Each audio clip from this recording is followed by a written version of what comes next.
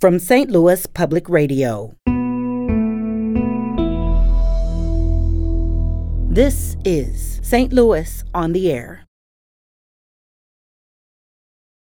So to be an abolitionist in the 1830s was to invite a whole lot of trouble.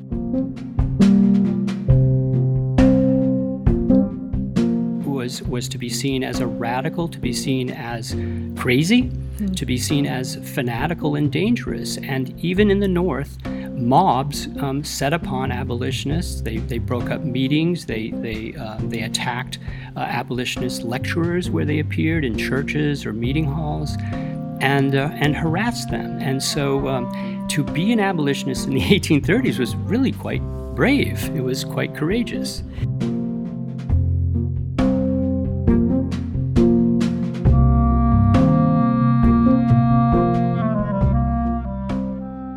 I'm Sarah Fenske. Journalist Ken Ellingwood's gripping new book is a biography of a man shaped by St. Louis and martyred by an angry mob in Alton. It's the story of Elijah Lovejoy, who became a passionate abolitionist fighting to end slavery by printing the truth as he saw it, and his neighbors didn't want to hear it. And through that work, he became in 1837 the first American journalist slain for his work. The book is titled First to Fall, Elijah Lovejoy and the Fight for a Free Press in the Age of Slavery. And joining us today is its author, Ken Ellingwood. Ken, welcome. Hi, Sarah. Thanks for having me. So, Ken, Elijah Lovejoy was trained as a minister, not a newspaper editor. What brought him from Maine to St. Louis? He was sort of a restless soul in Maine. He had been a top student at what was called Waterville College, which is now Colby College in Waterville, Maine, and wanted to go where he could, find his fortune, find his mission. He was raised in a religious family, and listened to a lot of religious professors at Waterville College, and got this notion that going west would be a place where he could, perform God's work and also his own, seek his own way. He didn't quite know what he would do out west, but he set out and he walked for much of the trip out to the Midwest, or what we now call the Midwest, which was then really the frontier. He arrived in St. Louis in the late 1820s, and he was first running a school and then turned to newspapering, but a fairly conventional newspaper from the time. The newspapers at the time were very partisan, they were very political, and his newspaper was a newspaper that favored the Whig Party. But at the time, he was still not terribly interested in slavery as an issue. He was more interested in classic Whig versus Democrat politics, and he used his newspaper for that purpose initially. So how did his beliefs about slavery change during the years that he lived in St. Louis? He became religious, and that was a key link in his development as an abolitionist. At the time of the 1830s, there was a very powerful religious movement known as the Second Great Awakening, and it was happening all over the United States. It was an evangelical flowering, if you will, a time when a lot of revival meetings were taking place, and there was a change in the air in terms of Christianity. The old ideas of Calvinism, predestination, were giving way to this new notion that a person had something to say, something to do in terms of bringing about his or her own salvation, and fighting sin, including the national sin of slavery, became a cause of a lot of evangelicals of the time. And Lovejoy was no different. He got into the anti-slavery movement primarily through his religion. He went to Princeton Theological Seminary after a couple of years as a newspaper editor in St. Louis. He became a minister, and then he moved back to the frontier, back to St. Louis, with a twin mission. He was going to be a minister, but he was also asked to edit a religious newspaper. And that was called the St. Louis Observer. And it was that newspaper that became his vehicle for writing about all kinds of views that he had. And one of the issues that became more and more important to Lovejoy as time went on was the issue of slavery. And I think one of the things that affected him very deeply was what he saw happening around him in Missouri and in St. Louis, where steamboats were headed south down the Mississippi River, carrying slaves into the South. Mm-hmm. And there were slaves around him in St. Louis. There was very abusive treatment of enslaved people around him in St. Louis and in Missouri in general, and he was deeply affected by that. But, Lovejoy wasn't a fire-breathing abolitionist from the start. He was really an accommodationist. He favored a gradual form of emancipation. He looked down on many of the more militant abolitionists back east, like William Lloyd Garrison. But as time went on, his views changed, and he became more radicalized with more time along the frontier, and more radicalized as he became a target of those pro-slavery forces that wanted him to stop publishing about slavery. So the abolitionists, this is something that I was not fully aware of until going in depth in your book. And you did such a good job of sort of helping us understand these various factions. I'd always thought of them as just being against slavery. At the time, this was a much more loaded label. As you say, this was considered a pretty radical group. And even a lot of people who would have claimed that they were anti-slavery would not have been willing to consider themselves an abolitionist. Yeah, that's very true, and I learned a lot more about it in doing the book. People after the fact, everybody's an abolitionist, right? Everybody's against slavery, but of course that wasn't true. In the 1830s, we're still very early in what we would call an organized abolition movement. It was a very radical thing at the time to be an abolitionist. That is. And it meant different things to different people. Some people were in favor of immediate emancipation, freeing the slaves, no compensation to owners, and even favoring equal rights with whites. That was a view held by people like Garrison in Boston. Lovejoy was not in that crowd. He was very slow to embrace the term abolition. He repeatedly denied that he was an abolitionist for years and said no. He favored a more moderate or gradual course toward eventually reaching freedom for slaves, but he was very accommodating towards slave owners in his early years. He believed that slave owners really had to be the ones who made that decision on their own. That the slave states had the rights to decide whether or not slavery existed in their jurisdictions. Mm. And so to be an abolitionist in the 1830s was to invite a whole lot of trouble. And that included being in the North. We have this idea that in the North everybody was against slavery and supported emancipation. In the South it was quite different. Well, that's not really true. I mean, in the North there was a great deal of support at least for maintaining this delicate marriage between North and South, which depended, in great part on the idea that the Southern states could pursue their own fate and pursue their own treatment of slavery.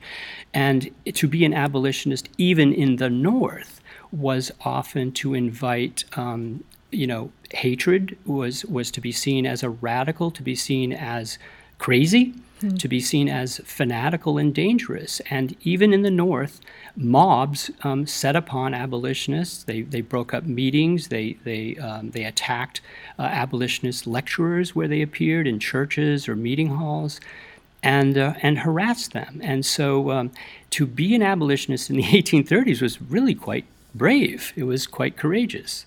You had just such interesting passages in this book writing about these people that were going after the abolitionists. You write that anti-abolitionists, quote, saw themselves as enforcers of the majority's will during a time of flux, and that they saw the use of violence against anti-slavery activists, quote, as a form of nuisance abatement to maintain the community's living standards. And so up north, you have these abolitionists being harassed. This took an even more severe, I'm missing a word here, in the South. Basically, they were trying to censor any talk of any of this. And it was fascinating to hear about some of the laws that were passed. Tell us a little bit about that. Well, it was one of the things, Sarah, that I was most surprised about when I really dug into this story. I initially started focusing on Lovejoy, and then, of course, I kind of zoomed out far, wider and wider to see what was the context in which he lived and in which he was trying to publish this newspaper. And I realized, well, he wasn't alone. He wasn't the only newspaper editor who was opposed to slavery and who was, facing the problem of mobs. But as I sort of panned even wider, what emerged was surprising to me, and I think it would shock a lot of Americans today to learn the degree to which the South and slavery forces in the South, but also with their allies in the North, attempted to essentially smother all criticism of slavery, to smother any debate about slavery. And that took a formal shape in the way of laws that were passed in the South against printing, publishing, anything that could be seen as being quote-unquote incendiary, that could be seen as promoting quote-unquote servile insurrection, that is, anything that might encourage enslaved people to rise up against their enslavers, and even to the U.S. Congress, where the House of Representatives passed a rule known as the Gag Rule in the 1830s that prevented any discussion of slavery in the halls of Congress. That was, it's just stunning to consider the degree to which the United States in this era was essentially prevented from discussing the most fundamental flaw that it contained, which is the enslavement of a whole class of people. The suppression regime, as I call it in the book, extended, to the postal system, where postmasters were seizing bags full of abolitionist literature and journals that were being mailed into the South, and just seizing bags of mail and burning them, not letting them reach people. So it was a multifaceted campaign to prevent, talk of slavery, and that took a more informal shape in the North, in particular, with mobs, violent mobs that just acted to try to prevent people like Lovejoy from raising the issue of slavery in public. And so this is the context that Elijah Lovejoy, he's there in a slave state in Missouri, publishing this newspaper that was increasingly, vehemently, publicly anti-slavery, and even then finally crosses over the line, I think, to become an abolitionist newspaper. Ken, I think it's safe to say he was hounded out of St. Louis. Would you characterize it that way? Absolutely, he was hounded out of St. Louis. I mean, he as his columns became more and more daring, more and more strident in criticizing slavery. And it was visible to everybody around him. It was visible to his neighbors. It was visible to others in St. Louis and elsewhere in Missouri that this guy was crossing the line. He was threatening their business ties with the deeper South. He was threatening to upset the sort of stability of life there by injecting this discussion of slavery into the community. And increasingly, people were, whispering and talking about what are we going to do with this guy? They tried to shut his newspaper down more than once in St. Louis. And eventually, he finally decided that he would leave. But the sort of crowning the farewell to him was that a mob attacked his newspaper office, and threw all of his belongings into the river, and he was able to salvage his press and get it across the river to Alton in Illinois. But he was chased out of St. Louis, and there's no question about that. He was harassed for months and threatened, and he had a wife and a small child, and he was quite worried about what would happen to all of them. We need to take a quick break, but we'll be back shortly to continue this conversation with Ken. This is St. Louis on the Air on St. Louis Public Radio.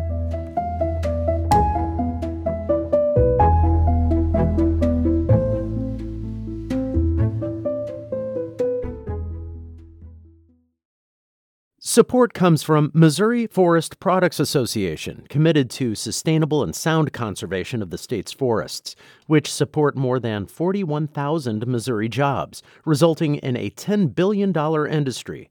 ChooseWood.com.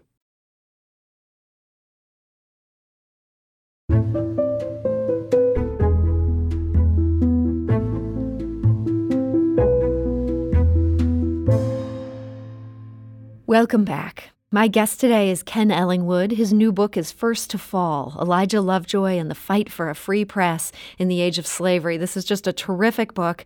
And Elijah Lovejoy, hounded out of St. Louis, ends up in Alton. Ken, Alton ultimately didn't offer any greater protection than Missouri did for what Elijah Lovejoy was trying to do. Was that in part his fault? Could he have maybe finessed the situation now that he was no longer within a slave state? Well, I think he thought he was going to finesse the situation a little bit better than happened. Illinois at the time was a free state, right? So he was going ostensibly to a place where he would be free to talk about slavery, but as he put it at the time to people who were in Alton, wondering kind of with a bit of skepticism or even suspicion about his motives, what are you doing here? He believed that why does he doesn't really need to talk about slavery so much in Illinois because it's a free state and it's no longer around him, and he tried to put people at ease by saying, I don't have as much need to talk about slavery, so relax, I'm not going to bring trouble here. Some people believe that he was telling them, making a promise to them, that he wouldn't write about slavery in his newspaper. He insisted, and his friends insisted, that he never made such a promise. He never said that he would keep the newspaper clear of any talk of slavery.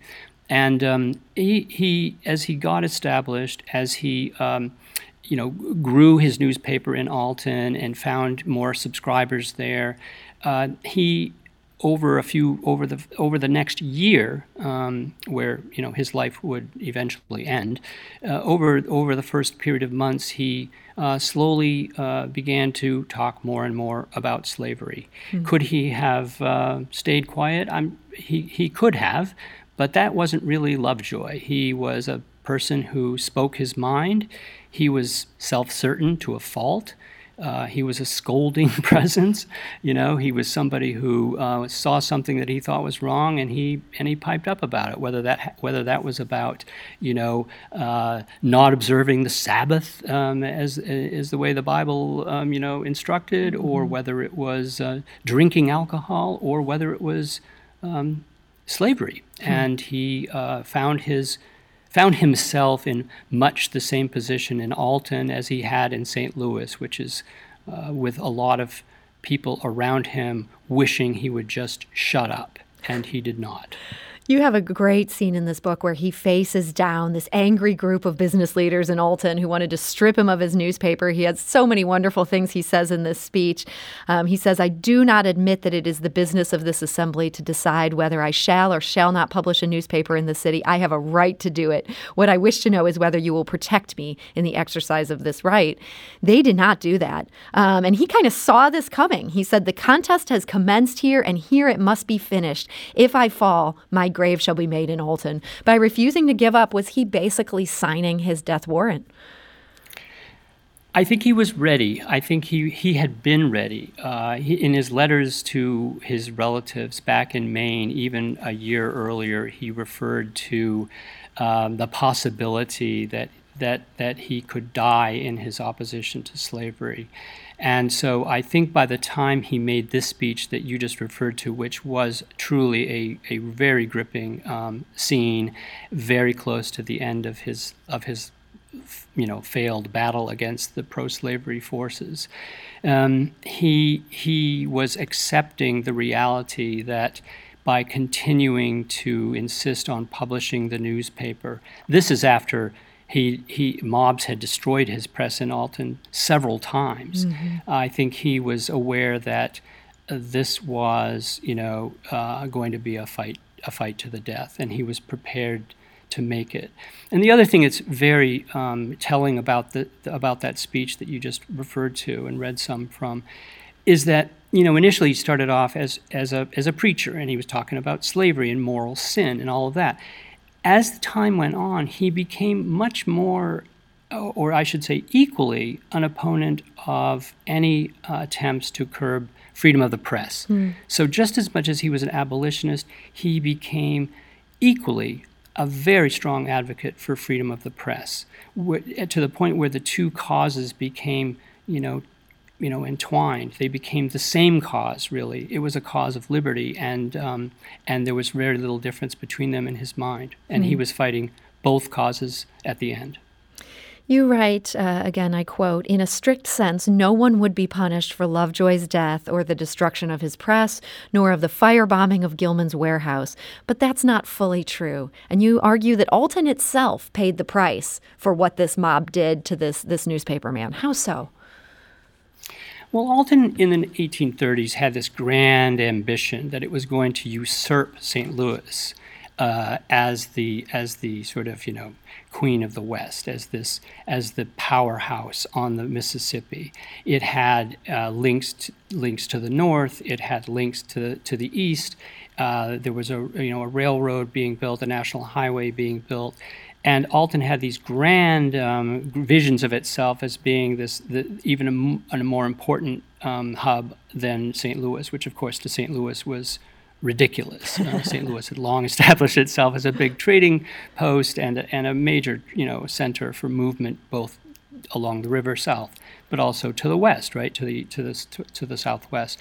After this confrontation, after Lovejoy's killing, after the mob's attack on his presses, and the firebombing of the warehouse where Lovejoy made his last stand, the fate of Alton really fell, and there was already suffering an economic downturn that year. There was it was called the Panic of 1837. It was a widespread economic panic, but it hit Alton very hard and sort of sent it into a downward spiral from which it never really recovered. Some of the leading figures who were in this Lovejoy story ended up leaving Alton. They moved out altogether. Some of his allies, some of his foes, some of the leading characters left. Alton didn't die out.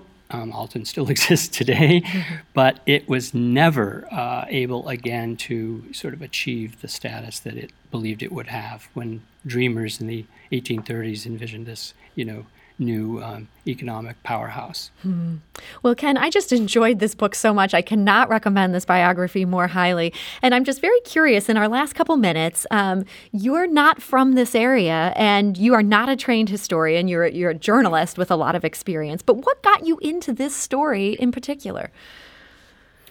I was teaching after a long career at the LA Times. I was teaching in China at a Chinese university, of all things, at the journalism school at a very progressive Chinese university called Nanjing University. And I introduced the class. I was teaching a class on the history of American journalism. I introduced Lovejoy kind of as a throwaway part of a unit on abolitionism and the press. And the reaction that they had to Lovejoy's story just blew me away. I was really surprised at how much impact they seemed to feel from it. They were really moved by his story. And it got me thinking, there's a great story in this. I wonder, what more I can do with it. And I really started digging into the story. And it took, several years of research. On my trips back to the States, I would spend summers in the archives in various places. And from Maine to to Illinois, to Ohio, I found a great treasure trove of documents online and at Texas Tech University, and just really dug into it. It's to me, as a journalist and not as a trained historian, but just as a journalist, it just struck me as just a hell of a story. And I wanted to tell it in a way that we tell stories today. Well, and you've done that. This book is so good. And Ken Ellingwood, I want to thank you so much for joining us today and sharing just a little bit of the many wonderful details within it. Well, just thanks so much for having me. I really appreciate it. St. Louis on the Air is a production of St. Louis Public Radio. Understanding starts here.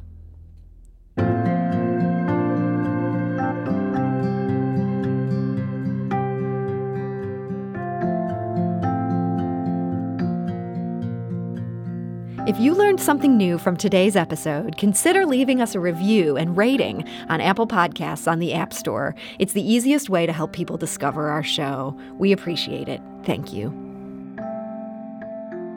St. Louis Public Radio is a member-supported service of the University of Missouri, St. Louis.